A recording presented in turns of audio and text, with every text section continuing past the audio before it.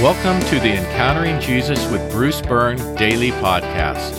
Thank you for joining me. I'm glad you're here. Today is Saturday, week 31, day 6. Take a moment to ask for God's blessing and protection.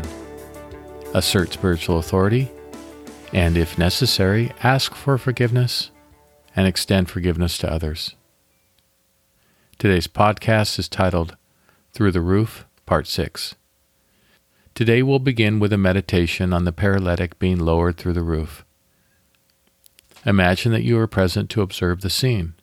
Watch as the events unfold. See the size of the crowd that gathers to hear Jesus preach. Notice 4 men approach, carrying a paralytic. Watch as they are unable to penetrate into the crowd. Notice as they gain access to the roof. Watch as they begin to remove part of the roof. Now, shift your perspective to inside the house. Listen to the sound of the men dismantling the roof. Notice the first hole appear. See the sunlight stream into the darkened room. See the dust in the sunbeam. Hear Jesus continue to preach as the hole is widened. Watch as the men begin to lower the paralytic to Jesus. Once the man has been lowered, hear Jesus say, "Son, your sins are forgiven."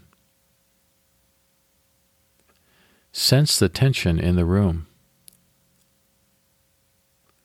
Hear Jesus say, "Why are you thinking such things in your hearts?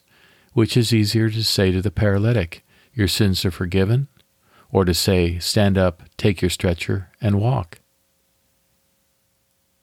Listen as Jesus then says, "But so that you may know that the Son of Man has authority on earth to forgive sins," he said to the paralytic, "I tell you, stand up, take your stretcher, and go home." Watch the man immediately stand up, pick up his stretcher, and walk out. See the amazement of the crowd. Hear the crowd say, "We have never seen anything like this." For today's questions, Question 1. If you had been present, how would you summarize this event to someone who had not been present? Question 2. What would be more astounding to the crowd, that Jesus healed the paralytic or that he had authority to forgive sins? And Question 3.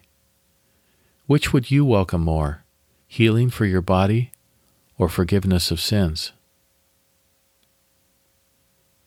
For worship today, offer praise to God as if you were walking home after witnessing Jesus' interaction with the paralytic. Our concluding prayer: Jesus, you know what we need most. We welcome you to intervene in every aspect of our lives.